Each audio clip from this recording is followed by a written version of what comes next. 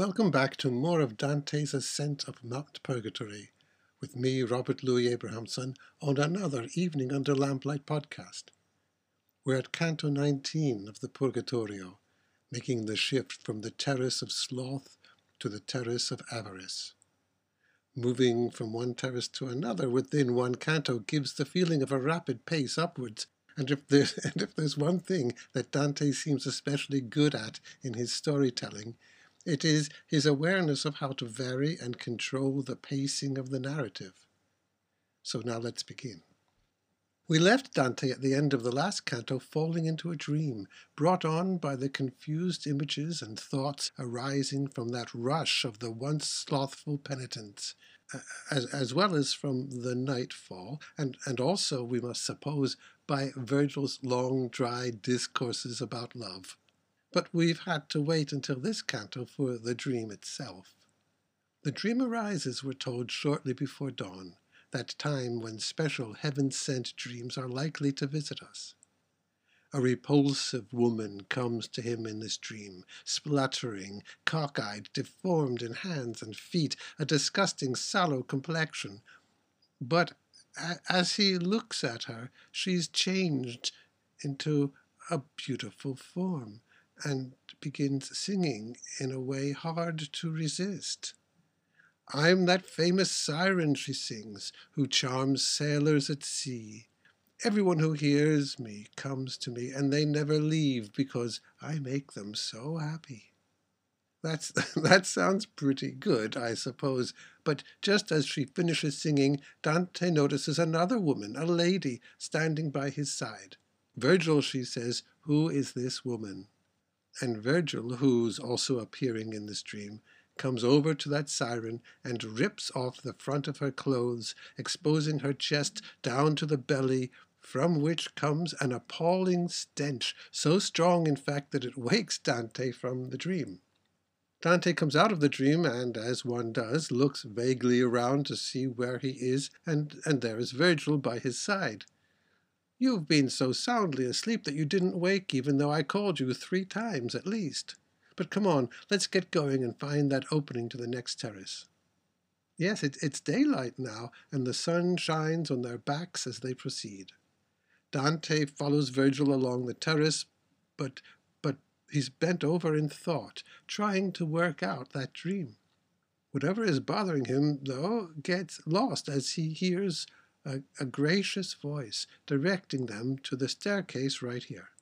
It's the angel of zeal, with wide-stretched wings like a swan, pointing the path to them and then fanning them with his wings, the moment we must guess when the pea is wiped from Dante's brow. And then the ritual blessing, Beati qui lugent, quoniam ipsi consolobuntur. Blessed are they that mourn, for they shall be comforted. And so they proceed up the staircase. Dante has returned to his burdensome thoughts and is bent over once again. What's bothering you? Virgil asks, though he knows perfectly well what's on Dante's mind, but he must want Dante to speak of it himself. Well, it's that dream, Dante says. I can't get it out of my mind. I can't think of anything else. And Virgil explains the dream. That was the ancient witch who is painfully cleansed a little further on. But that's enough. Let's keep on moving. Keep looking up in expectation at the heavenly spheres. And yes, Dante picks up, and they arrive at the next terrace. What does he see there? Everyone lying face down on the ground, weeping and reciting from Psalm 19, Adhesive pavimento anima mea. My soul cleaveth to the dust. They've only just arrived, but Virgil, as usual, is looking for the way to leave and asks directions to the next staircase. The reply basically tells Virgil to keep going in the direction they've been going all along, but it adds another detail. This soul, who doesn't see Virgil and Dante because he is facing down on the ground, assumes that Virgil is someone moving up through purgatory, not needing to spend any time at this level because he has not been avaricious in life. And so we learn that the souls here spend time only on the levels corresponding to the sins they had committed when alive. Something in that soul's answer has attracted Dante. He gives a questioning look to Virgil. Is it okay if I go over and speak with that person?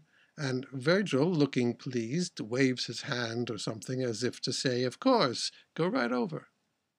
O soul whose suffering is bringing you closer to God, Dante begins, can you take a minute out of your weeping to tell me who you were and why you are all lying down like this? And because I happen to be still alive and will return to the living world, tell me if there's anything I can do for you when I return. The voice replies, Scias quod fuis successor Petri. His Latin sentence means, you should know that I was a successor of Peter. Peter was the first pope.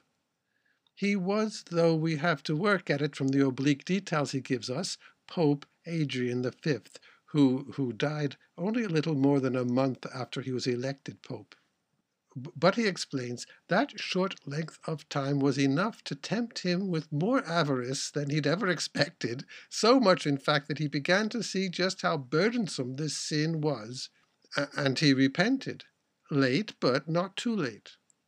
He explains that because the avaricious kept their eyes on earthly things and not on heavenly, remember Virgil had just told Dante to keep his eyes up on the heavens, because of this, they all spend their time here with eyes fixed on the ground, immobile, as long as it takes to get them in shape to stand in the presence of God. As soon as Dante hears that this is a former pope, he gets down on his knees in reverence. Adrian can't see that Dante is kneeling, but when Dante starts to say something, he can tell from the voice that Dante has lowered himself. And he won't have it. Why are you kneeling down, he asks. Out of respect for your high position, how could I remain standing upright in the presence of a pope? No, brother, stand up again. I'm not a pope here now, just a servant of God like all the rest of us. He cites Jesus' words that in heaven they do not marry. That is, they are all equal, and if anything, they're all married to each other. Now, please, go on your way. You shouldn't be wasting any further time here, and besides, I really do want to get back to my purifying tears. But he also adds that back on earth he has one virtuous relation, his niece Alagia, leaving it unsaid that he hopes she will pray for him when Dante tells her where he's seen him. And when Adrian finishes speaking, the canto ends. There are basically two parts to this canto, corresponding to the two different levels. The canto begins with Dante's dream, and then Dante's oppressive thoughts about the dream, which make him bend over like an arch, until Virgil briefly explains the dream, basically telling Dante that it's a preview of what will be coming further up the mountain, and points Dante's eyes upwards towards the heavens. Then the shift to the second half of the canto, where all the people on this terrace are lying face down with their eyes focused on the earth. Dante picks out one of the souls there who turns out to have been a pope, the first pope we have seen among the saved souls. It's taken 19 cantos until we found one. Adrian gives Dante quite a bit of his time, but then dismisses him so he can get on with his work. Dante's like some reporter who wants to interview people in the workplace, but after a while the people there have spent enough time with the reporter and really must get back to work, thank you. At the beginning of the canto, Dante gives us his usual roundabout indication of the time. Although we're not spending too much time in these podcasts on those astrological indications of the time, it might be worth noticing that Dante's time-telling here lets us know that he's under the influence of the moon and of Saturn, the two planets or stars that were considered cold and dry. I recall that these two planets or deities play a prominent part in the Testament of Cressid, that great work by the 15th century Scottish poet Robert Henryson. In this poem, Saturn and the moon come down to punish Cressid, who has cursed the gods for the woeful state she has fallen into because her lovers have discarded her. Cold and dry themselves, they punish her by giving her leprosy, considered in those days as a venereal disease, cold and dry. But also associated with Saturn and the moon was melancholy, that debilitating depression of the spirits, the sort of thing perhaps most of the slothful souls will have experienced. So venereal disease and melancholy. Perhaps they can help us see the connection between the dream and the larger context. But I would like to offer another way to see this dream, as a kind of illustration of what Virgil had been speaking of, using the intellect to distinguish between what is good and what is bad. In the dream, there comes to Dante that hideous woman, so deformed she can't even speak. Remember that our innate love of the beautiful arouses a desire in us to enjoy the beautiful. But conversely, it repulses us from what is ugly or unlovable. Dante's intellect should have shown him that this woman was not worthy of being loved, and it should have alerted his willpower to turn away. But Dante seems to be suffering from sloth. He seems to be lacking the will to do the right thing. So he continues gazing at this woman. Now, recall what we said last time, that the damned souls in hell had ignored their intellectual ability to discern good from evil, and thus they had lost the good of their intellect, il ben dell'intelletto. This seems to have happened to Dante too in his dream. He keeps looking at her, and as he looks, she grows beautiful. He's lost the ability to see her properly as the hideous figure she is. Perhaps this is an example of the way we can sometimes be fascinated by repulsive things, craning to see what's happened at a car crash, for instance, bypassing our intellect to satisfy some unworthy desire. She sings that she's the siren, the one with the power to charm anyone who has lingered too long looking at her. But then comes that gracious lady who breaks the spell. Maybe it's when we turn from the ghoulish vision to real beauty that we're able to awaken from the charm, awaken enough to call on Virgil, or here representing our intellect, who then exposes the pseudo-beauty for what it is, a stinking, repulsive thing. Now that explanation makes sense to me. It ties the dream into its context in the poem, and it seems to make coherent sense. But I have to admit, this is not how Virgil explains the dream. In fact, he seems unwilling to say very much about it. He just tells Dante that the repulsive siren witch represents the sin that will have to be purified further on. We are coming, after all, to the levels where we are purged of loving something more than that thing is worth being loved, as Dante has been attracted to that siren much more than she deserves. And so the dream, like so much else in Dante, serves a pivotal purpose, both summing up the lessons of the previous cantos and pointing ahead to what's coming up next. Now, the angel of zeal, who does not seem like the angel of mercy just before, does not seem too bright for Dante to look at. Dante can see the wings quite clearly, but it's the voice that first attracts him. The angel performs the usual rituals. First, the gentle erasing of one more P on Dante's forehead, although again Dante doesn't mention it specifically, leaving it for us to understand. And then the blessing, Beati qui lugent, quoniam ipsi consolabuntur. Blessed are they that mourn, for they shall be comforted. Why mourning? What does that have to do with sloth? Well, sloth is mournful. I've spoken a few minutes ago about its astrological association with melancholy, the mournful affliction. Remember, too, the slothful souls in the Inferno, who are called I tristi, the sad ones. And so what this blessing seems to be saying is that those who are mournful in their sloth, who lack the joyful energy of zeal, will be comforted, strengthened, as soon as they turn from that sloth. It's the zeal itself that will dispel the melancholy mourning. Well, and now we come up to the next of the 7 deadly sins, the first of the sins of loving the wrong thing too much, or what in the Inferno had been called the sins of incontinence. We're at the place of avarice. What is avarice? Well, we think of it as an inordinate love of money, and that's right, But there's more to it. We can say it is the inordinate love of all these earthly tools that inflate the ego. I like the trio of such things that the Franciscan Richard Rohr gives us: an inflated love of power, prestige, and possessions. These are things that are good in themselves, but when we confuse their role as tools and make them part of our identity, we've gone too far.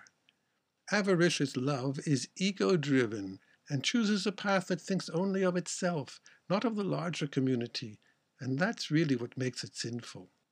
It's interesting that Adrian says it was only once he was elected Pope that he was able to see how avaricious he was, and then, his intellect and will doing their job, he was able to see what a heavy burden this avarice was, and then he could repent. What sort of avarice might this have been? His desire for money? Perhaps, but it seems more likely that it could have been all that power and prestige suddenly come upon him as Pope. You can picture him, pleased to have won the big papal prize, the most powerful, prestigious person in the Western world. But the power and prestige were so enormous that he was able to notice how much they were oppressing his soul, stirring up more and more desire within him. And once he had noticed this, he saw his soul was going in the wrong direction and repented, which means changed direction. And so there are these souls, fettered, we're told, though it's not clear if that's literal or just a metaphor for the way they keep themselves pinned to the ground. And as they weep, they call out from the Psalms, Adhisit pavimento anima mea, my soul cleaveth to the dust. Adrian explains this as a kind of punishment. Because they prized earthly things so much, they now have to spend this time with their face pushed right down into the earth that they loved too much. But I want to put it a different way. I'm not saying I'm right, but that I offer an alternative or supplementary interpretation. Adrian speaks as though this is God's punishment to them, which they have to endure in pain until God is satisfied. Now, that doesn't seem like the kind of God we've been seeing here. Perhaps it's Adrian's church doctrine that leads him to say this, I don't know. But as you've seen, I prefer to see these sufferings not as punishment, but as therapy, giving the souls the very thing they need to help their healing. And in what way do avaricious people need their face in the dust as a healing experience? Well, instead of seeing avarice as being overly attracted to earthly things, can we see it as losing contact with the true earthly things? You no longer are in touch with what is going on here on earth, but live in this abstracted world of money, control, flattery. Let's look at a non-papal example. Suppose you are asked to give a talk at a local community group, and let's suppose you're vulnerable to avarice. What happens? Your ego is immediately inflated as you feel the importance of having been chosen to do this. And yes, you prepare a good presentation, but not for its own sake and not for the sake of your audience. These are the earthly things that you should be considering.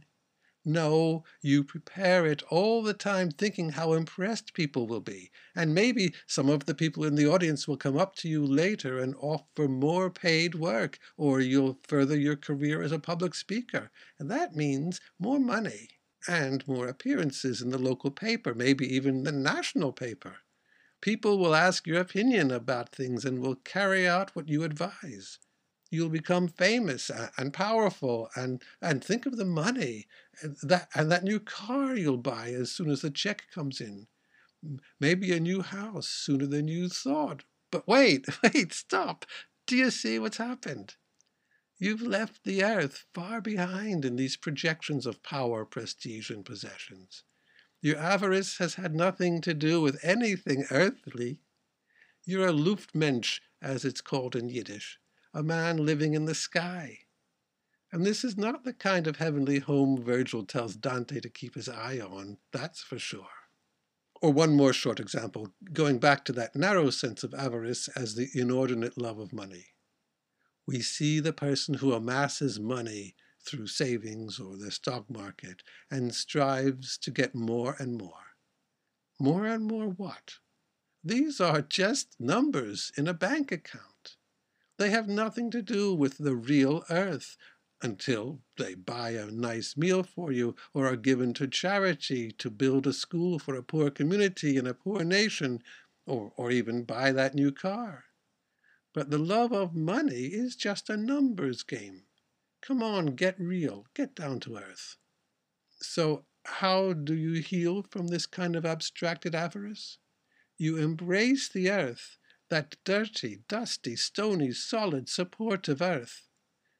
It's only once you have bonded sufficiently with the earth, the real world, that you can finally heal yourself from the stain of your avarice. And look, we're given another example. Dante kneels when he learns he's speaking to a former pope, showing, by the way, that he does respect the office of the papacy, no matter how much he may have bitterly criticized particular popes who abused that office. Perhaps if Adrian V had lived to be pope for more than just 1 month, perhaps he would have become corrupted by this avaricious position. He says he repented, though, and we must believe him. Well, get up, Adrian admonishes, clearly a little embarrassed by Dante's kneeling. As we've seen earlier, earthly distinction and roles and honors mean nothing after death. It's the pure, naked soul that we're dealing with. There's no marriage in heaven, Adrian says. All the old relationships were just roles we played when alive. Now we're all equal. And this too is something we can practice in our healed state. Not concerned with promoting our own ego, no longer identified with the roles we are playing in our lives, but seeing them, well, just as roles we are playing. We're free then to see each person we meet as equal souls in this larger human and divine community. And that, I think, will keep our feet firmly grounded in the real world. Well, with that, we'll bring this podcast to a close. In the next canto, we get the examples of generosity, the opposite of avarice, and hear from another soul on this level, and get some warning examples of avarice, and then, well, there's a surprise at the end of the canto. We'll just leave it at that, and meet again next time.